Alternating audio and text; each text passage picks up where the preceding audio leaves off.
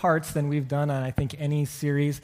Here's the thing. If you ever on Jeopardy and the Abraham category comes up, you're going to be like, go, pick that one, 500 right away, and you'll know everything you need to know about Abraham. Hopefully, as we through this, and we've got 2 more weeks, it's been a blessing to you to learn a little bit about this man of faith who lived 4,000 years ago. Going today, quick question for you, class participation. How many of you watched at least a little bit of the Olympics? Anybody here, Olympic watchers? It's kind of hard to miss. It amazes me how every 4 years we care about sports that we don't care about at any other time of the year. You know, like women's water polo, yeah, let's watch, or men's water, whatever it is. You know, you pick the sport. As long as it's got USA on the jersey, we're in, right? This particular Olympics has been kind of special in this way. We, if you've watched, have had a chance to witness some Olympians with historic significance. The first guy I want to bring your attention to is the guy you see on the screen here. This is, Usain Bolt, exactly. He is probably the most decorated sprinter ever to run at the Olympics. The first guy ever to win the 100, 200, and the 4x100 gold for 3 Olympics in a row. And, I mean, he does it with style and, just a little bit of arrogance as he looks around and smiles and all. I mean, I used to be that fast. Yeah, right. Here's another historical Olympian from this past year. He is, exactly, Michael Phelps. He is the most decorated Olympian ever. Anyone know how many medals? How many? Close. That's gold. 28 medals total. Good job, Helmut. 23 of those, Ed was right, were gold. And 13, he is now the all-time leader in individual golds at 13. He just passed a very other well-known Olympian from the 100s BC. His name is Leonidas of Rhodes. Everyone remember him, guys? In fact, I searched Google and I found a picture of him for us to remind us. This is what, I think the lighting was bad and they caught him in the bathroom, in the shower, because he had, I don't know. But that is Leonidas of Rhodes, the 12 gold medal guy that Michael Phelps just passed. Now, historic people at this year's Olympics, and yet, this past week, we've been thinking and hearing in the media and talking more about this guy. Who's that? Yeah, on Saturday night, one of our members like, Lochte is like Newman, from Seinfeld. Like we see Lochte and we just kind of like, oh, that guy's got issues. Now, the thing is, he's a really good swimmer. 12 medals. I think that puts him at second or third most for a swimmer, behind Phelps and maybe someone else. He's really good at swimming, but we don't think of Lochte in swimming. We think of Lochte and how he can't get out of his own way, right? Like 4 years ago, it kind of started. Maybe it started before that, but especially 4 years ago, where he would just have these off-kilter interviews after his swims, and then he would be talking about partying and just things that were not very Olympic, so to speak, and, excessive drinking, all that. And then he had this reality TV show that was, I think, called What Would Ryan Lochte Do? And America's reply was, we don't care, but he still had the show. And then this year, I remember about a week ago hearing the commentator saying, it's kind of weird. Lochte's just swimming. We haven't heard anything from him. And then, what happened this past week.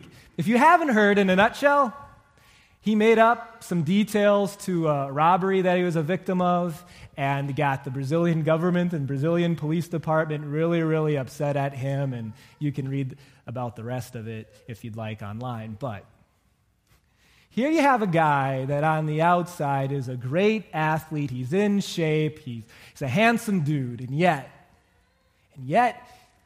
he's a mess. He's messy, isn't he? He can't seem to get out of his own way. Now, I got a question for you. Who do you relate to more, Phelps or Lochte? I know you're all going to say Phelps, but let me ask it a different way. We had any messy people here? Anyone kind of messy?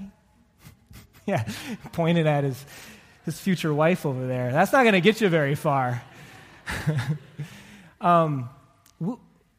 we have to admit that we've all got a mess, and that's why we kind of maybe giggle about it a little bit, that there's this thing in us, and in a way it's not necessarily wrong, but on the outside, we want everyone to see and to think that we're a world-class family, or a world-class person, or a world-class Olympic gold-winning relationship and marriage, right? And we put our best foot forward at work, and in public, and on Facebook, and on Instagram, and at church on Sunday morning, of course, but you and I, we know it's not as beautiful on the inside, or to put it another way, that we can't always be the person that we want to be.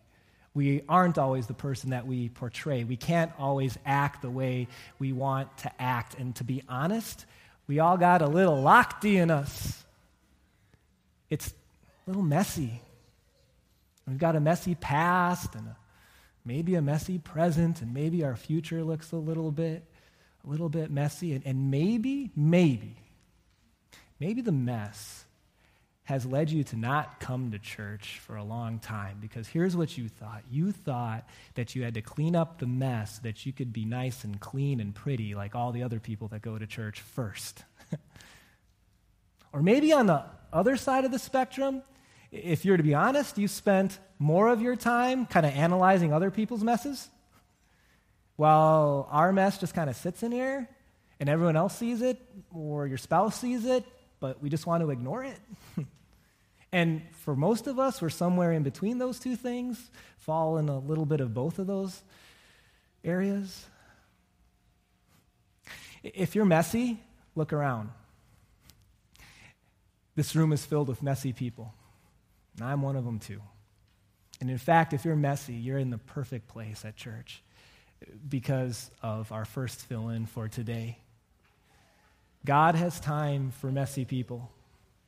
God has interest in people with messes. God pursues and loves messy people. Now, I haven't really given you a lot of backing to this. I just threw out this statement, and I could have said that God is a Viking fan and has a cabin on the North Shore. And, there'd be, at this point, as much, validity or backing to that statement than there is to this.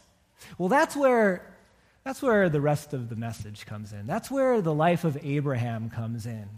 Is to take this truth that I know you need to hear, or maybe needed to hear today, that I need to hear, and to show you through the Scripture, through God, through Abraham's life, that this is absolutely true, and what does that mean for me today? So if you haven't been with us for this series, there is a whole lot of background to Abraham that we don't have time for today. My first encouragement for you is to listen or watch online. But I'm going to give you just a few sentences of introduction to get you where you need to be. Okay, so when Sarah was 65 and Abraham was 75, God promised that Abraham and Sarah would have a child together. 25-ish years go by, Sarah still has not had a child. She's 90, Abraham's 100. And that's kind of where we pick it up in Genesis chapter 20. They're still waiting, as God has said, within the next year now, Sarah, you're going to have that child, I promise. Before you're 91, you're going to have that child. Genesis chapter 20. So now, then, Abraham moved on from there. And I just got to, sort of link this to last week. Last week, we learned and saw how God destroyed the cities of Sodom and Gomorrah. Abraham and Sarah did not live in Sodom and Gomorrah, but they lived nearby enough that they could probably have seen the smoke in the horizon. And so it seems as if that destruction is the reason why they decided to pick up and to move from there into the region of the Negev to the south, and they lived between Kadesh and Shur. Verse 2. For a while, he, Abraham, and Sarah stayed in an area called Gerar, and there Abraham said of his wife, Sarah, "She's my sister." Now, this seems really weird, and it's going to get weirder for a second, okay? So one of the things we know as we continue to read Genesis chapter 20 is that actually Sarah was Abraham's half-sister. And this seems really weird in our culture and in our time, but I I'm just going to tell you, it wasn't weird back then. There was very few people in the world, and you were meant to marry within not necessarily your family necessarily, but at least your own culture. And so this was something that God was not opposed to back then, and it wasn't wrong as the earth was populated. But they had the same father, different mothers, and could it be that that's what Abraham was referencing here? The answer is no. This is not why Abraham said this. There was something else going on that I think we get to the bottom of if we go backwards a little bit to Genesis chapter 12. In Genesis chapter 12, Sarah and Abraham are moving or traveling towards Egypt. This is what we read. He was about to enter Egypt, and he said to his wife Sarai, I know what a beautiful woman you are. And when the Egyptians see you, they will say, this is his wife, and then they will kill me, but will let you live. So, here's why Abraham said that Sarah was his sister. I don't know how to say this, but she was a babe. She was, I guess is a word, she was a looker. You fill in the blank. She could have made it on the cover of some magazines. I mean, she just was a really good-looking woman. And go forward, Genesis chapter 20 again. As they were going to Gerar, Abraham was worried that they would see her, be unable to control themselves, kill Abraham, and take beautiful Sarah as their wife. Bye-bye, Abraham, and hello, wife named Sarah, okay? And so Abraham, in essence, shared or said a lie in order to hopefully do what? Save Sarah? No, this plan did nothing for Sarah, but instead to save himself. Now, as I've thought about this, I have a couple of observations, especially being that Sarah was years old when she was talking. Abraham thought she was a babe. First is this, either Abraham has, husband-colored eyes type of thing, where it's just, she's the love of my life, or she has a really good beauty program. I don't know if like some Dead Sea mud packs or some avocado cream, whatever it is. If we knew, QVC, baby, we make a lot of money, all right? Or, again, Abraham instead was worried about himself. And my other observation being that he would do whatever it took, even to lie, to save himself from what could happen as they went to Gerar. Now, how did it all work out? How did his plan work out? Verse 3. Then Abimelech, king of Gerar, sent for Sarah and took her. Okay, so, all right, it wasn't rose-colored glasses, a babe at 90 years old, okay? But God, and I just love this conjunction and this little phrase. It happens a lot in the Bible, Old and New Testament. And whenever it appears, it's like the people thought this and God did that. People planned this and God did what he had planned in the first place to do.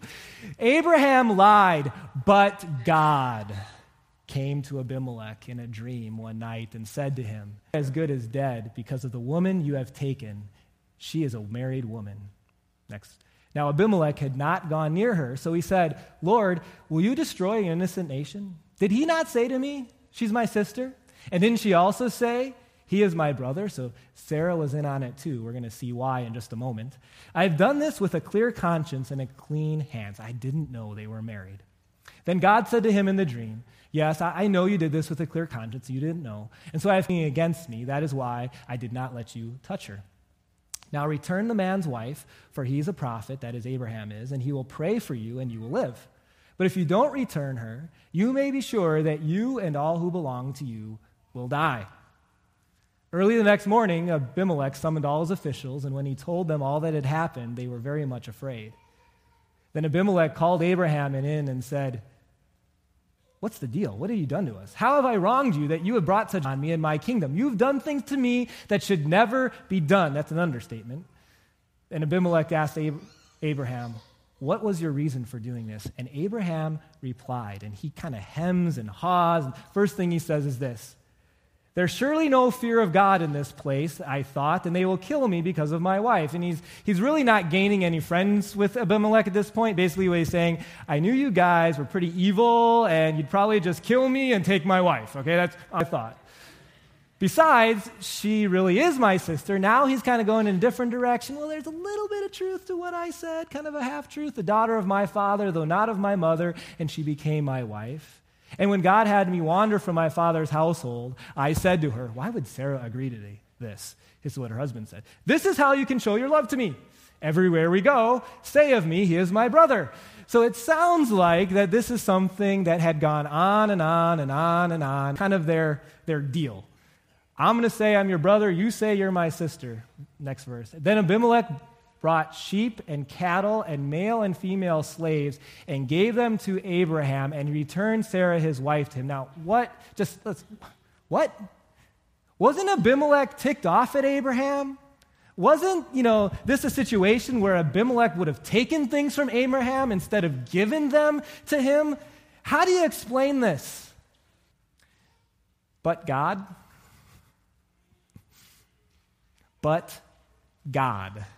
intervened. But God had a plan for Abraham and Sarah. And oh, by the way, he has a plan for you. And Abimelech said, my land is before you. Live wherever you like. So the gifts keep coming. Verse 16. To Sarah he said, I'm giving your brother, it's kind of like wink, wink, 1,000 shekels of silver. Cover the offense against you before all who are with you. You, Sarah, are completely vindicated.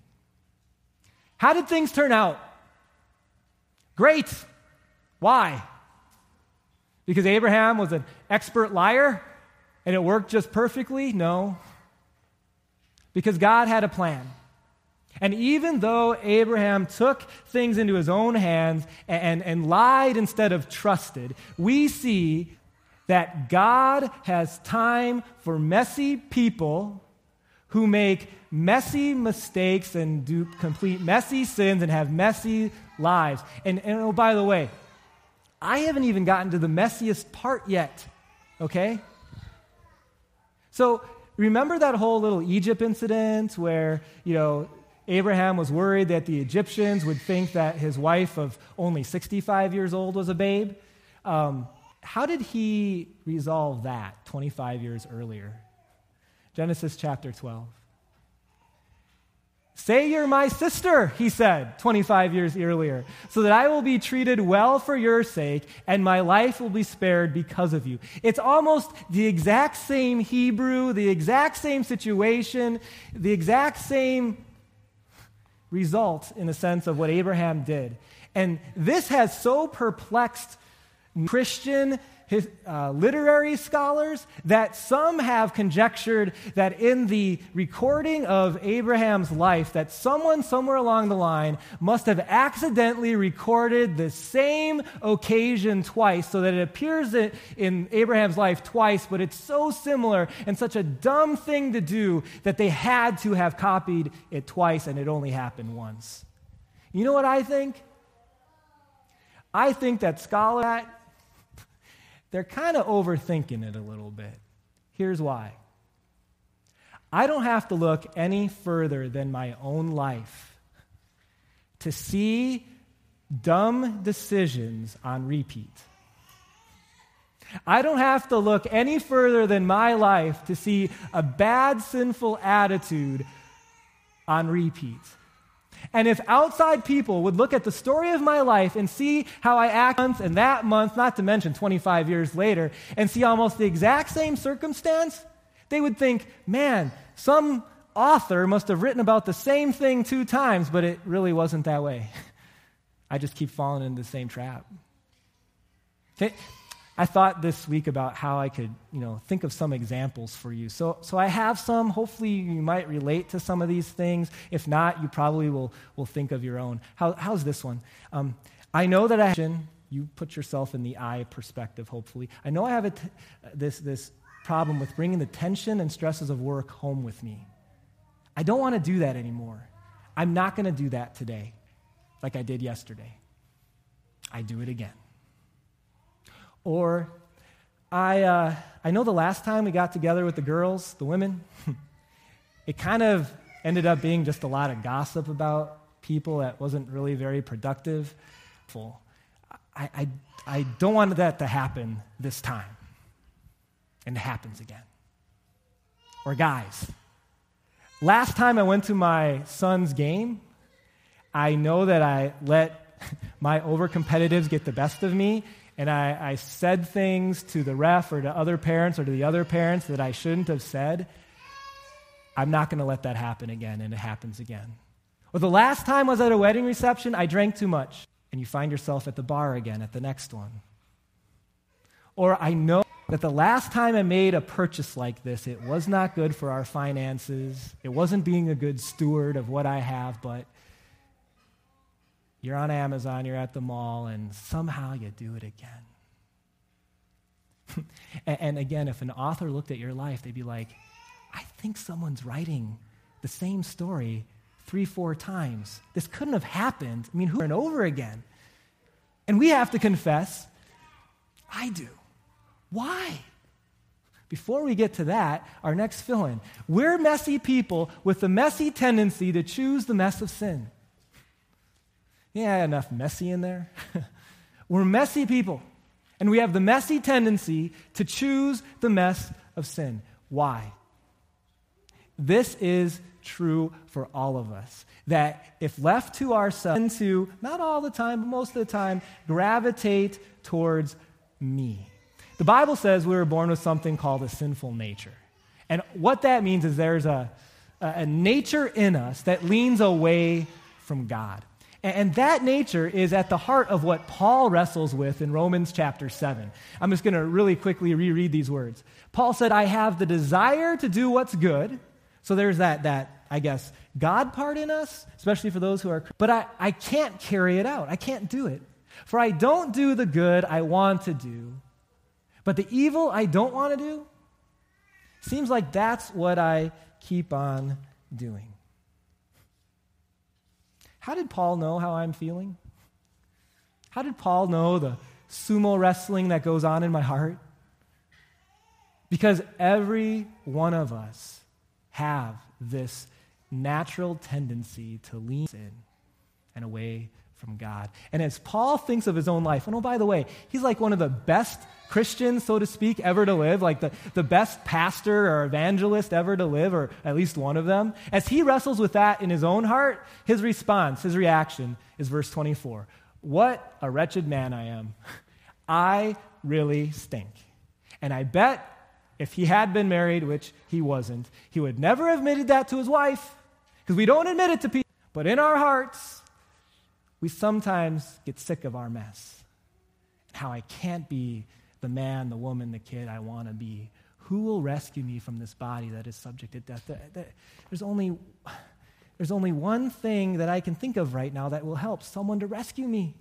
Because I can't do it on my own. Verse 25. Thanks, God.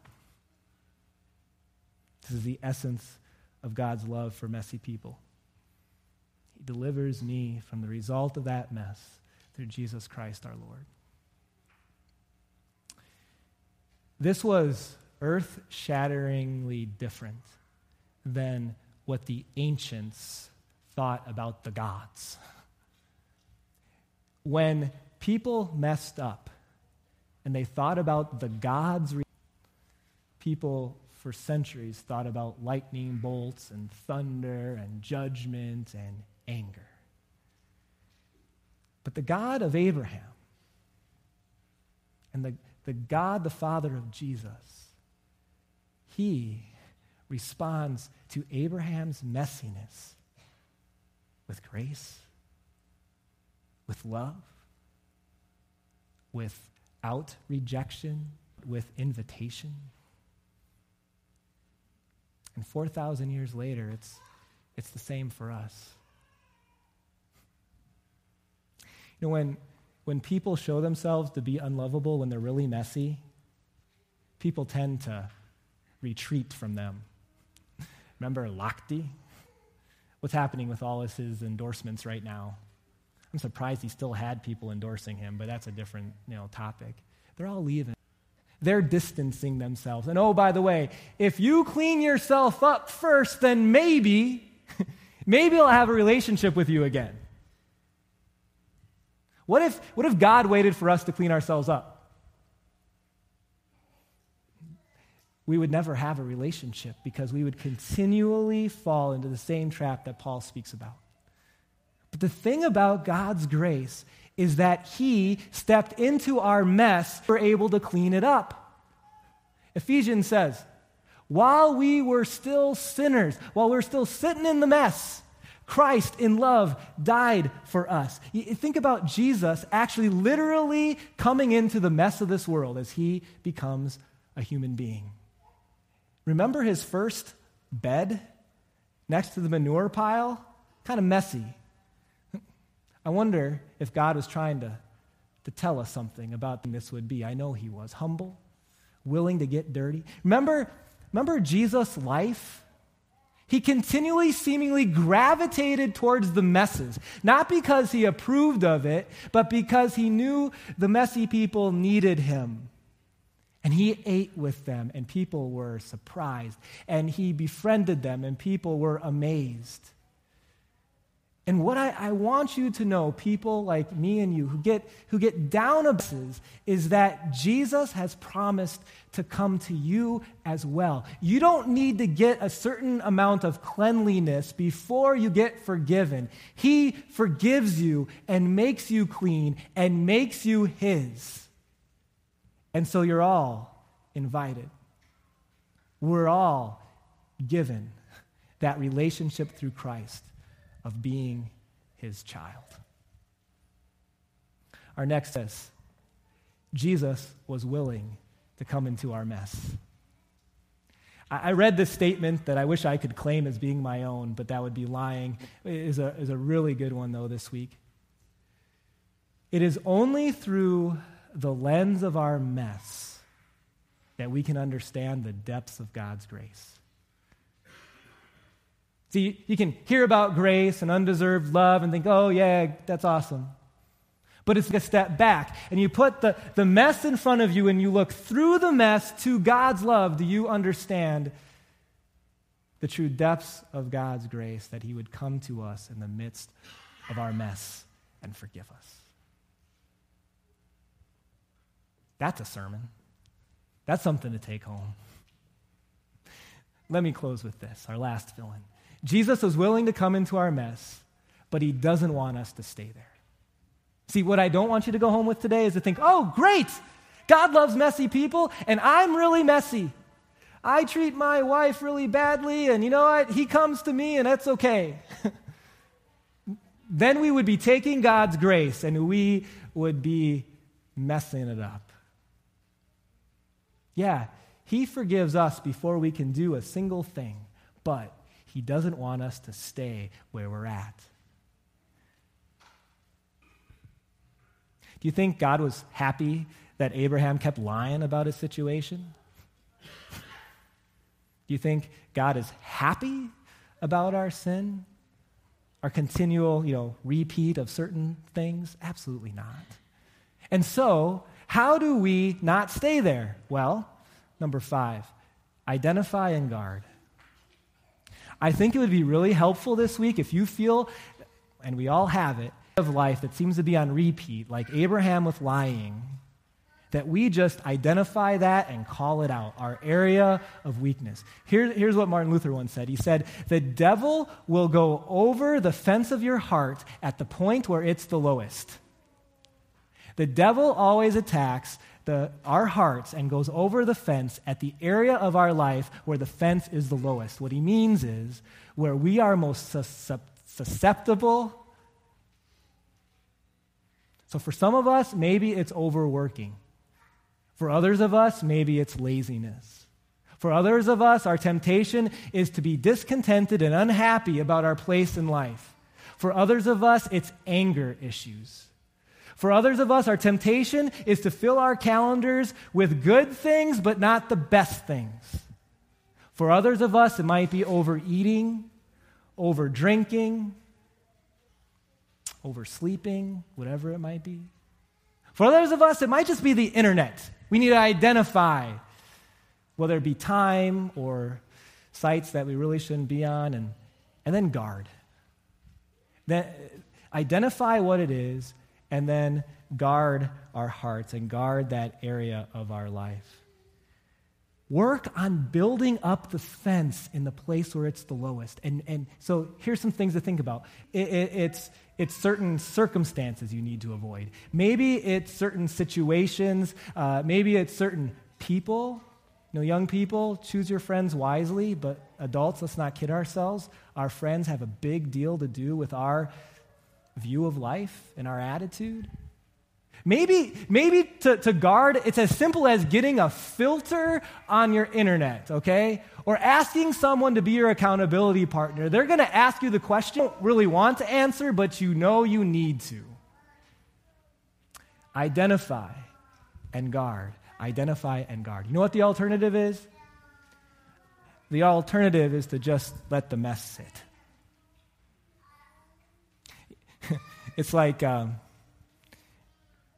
the closet in my boy's room.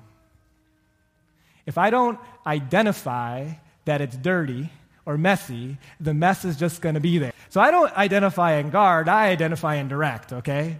But the closet ain't going to get better on its own. When it comes to sin, we've been forgiven. So the eternal consequences have been taken away. But as we respond to that, wanting to live more like He's created us to be, it's not going to happen without God working in us and through us. And so let us, as we rejoice in of God coming to our mess, let us be passionate about not staying there. Let's pray. Dear Heavenly Father, we thank you for this part of Abraham's life that you preserved these 4,000 years. And now we ask that as we see this example in his life, that we would respond to it and to learn from his tendency to lie. And may we respond, first of all, with a great joy and thankfulness and forgiveness, and with a passion for changing those things that are wrong in our life. We pray this in Jesus' name. Amen. At this time, our ushers will be gathering our offerings today as we have a chance to give back to the God who has given us all things. At the same time, if you could take a moment to fill out one of those black connection books, that would be greatly appreciated. Thank you.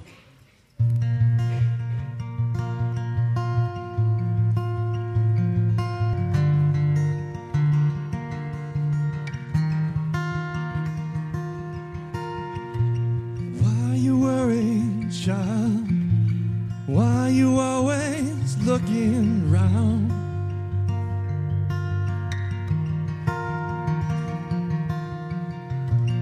Were you there when I laid the foundations of the ground?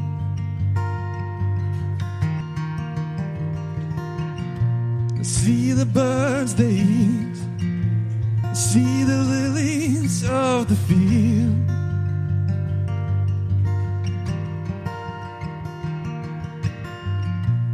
If I've cared for them, how much more I've cared for you.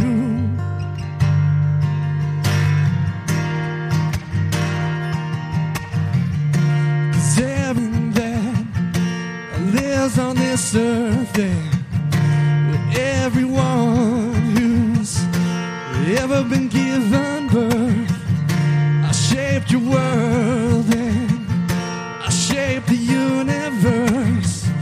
I set a path for you. I wrote your verse.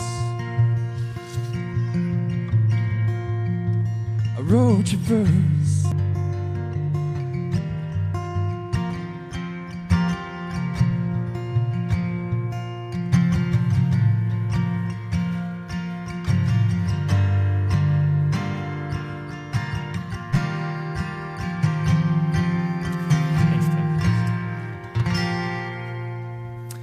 At this time, I would invite the men who will be helping distribute communion to please come forward to be communed in just a moment.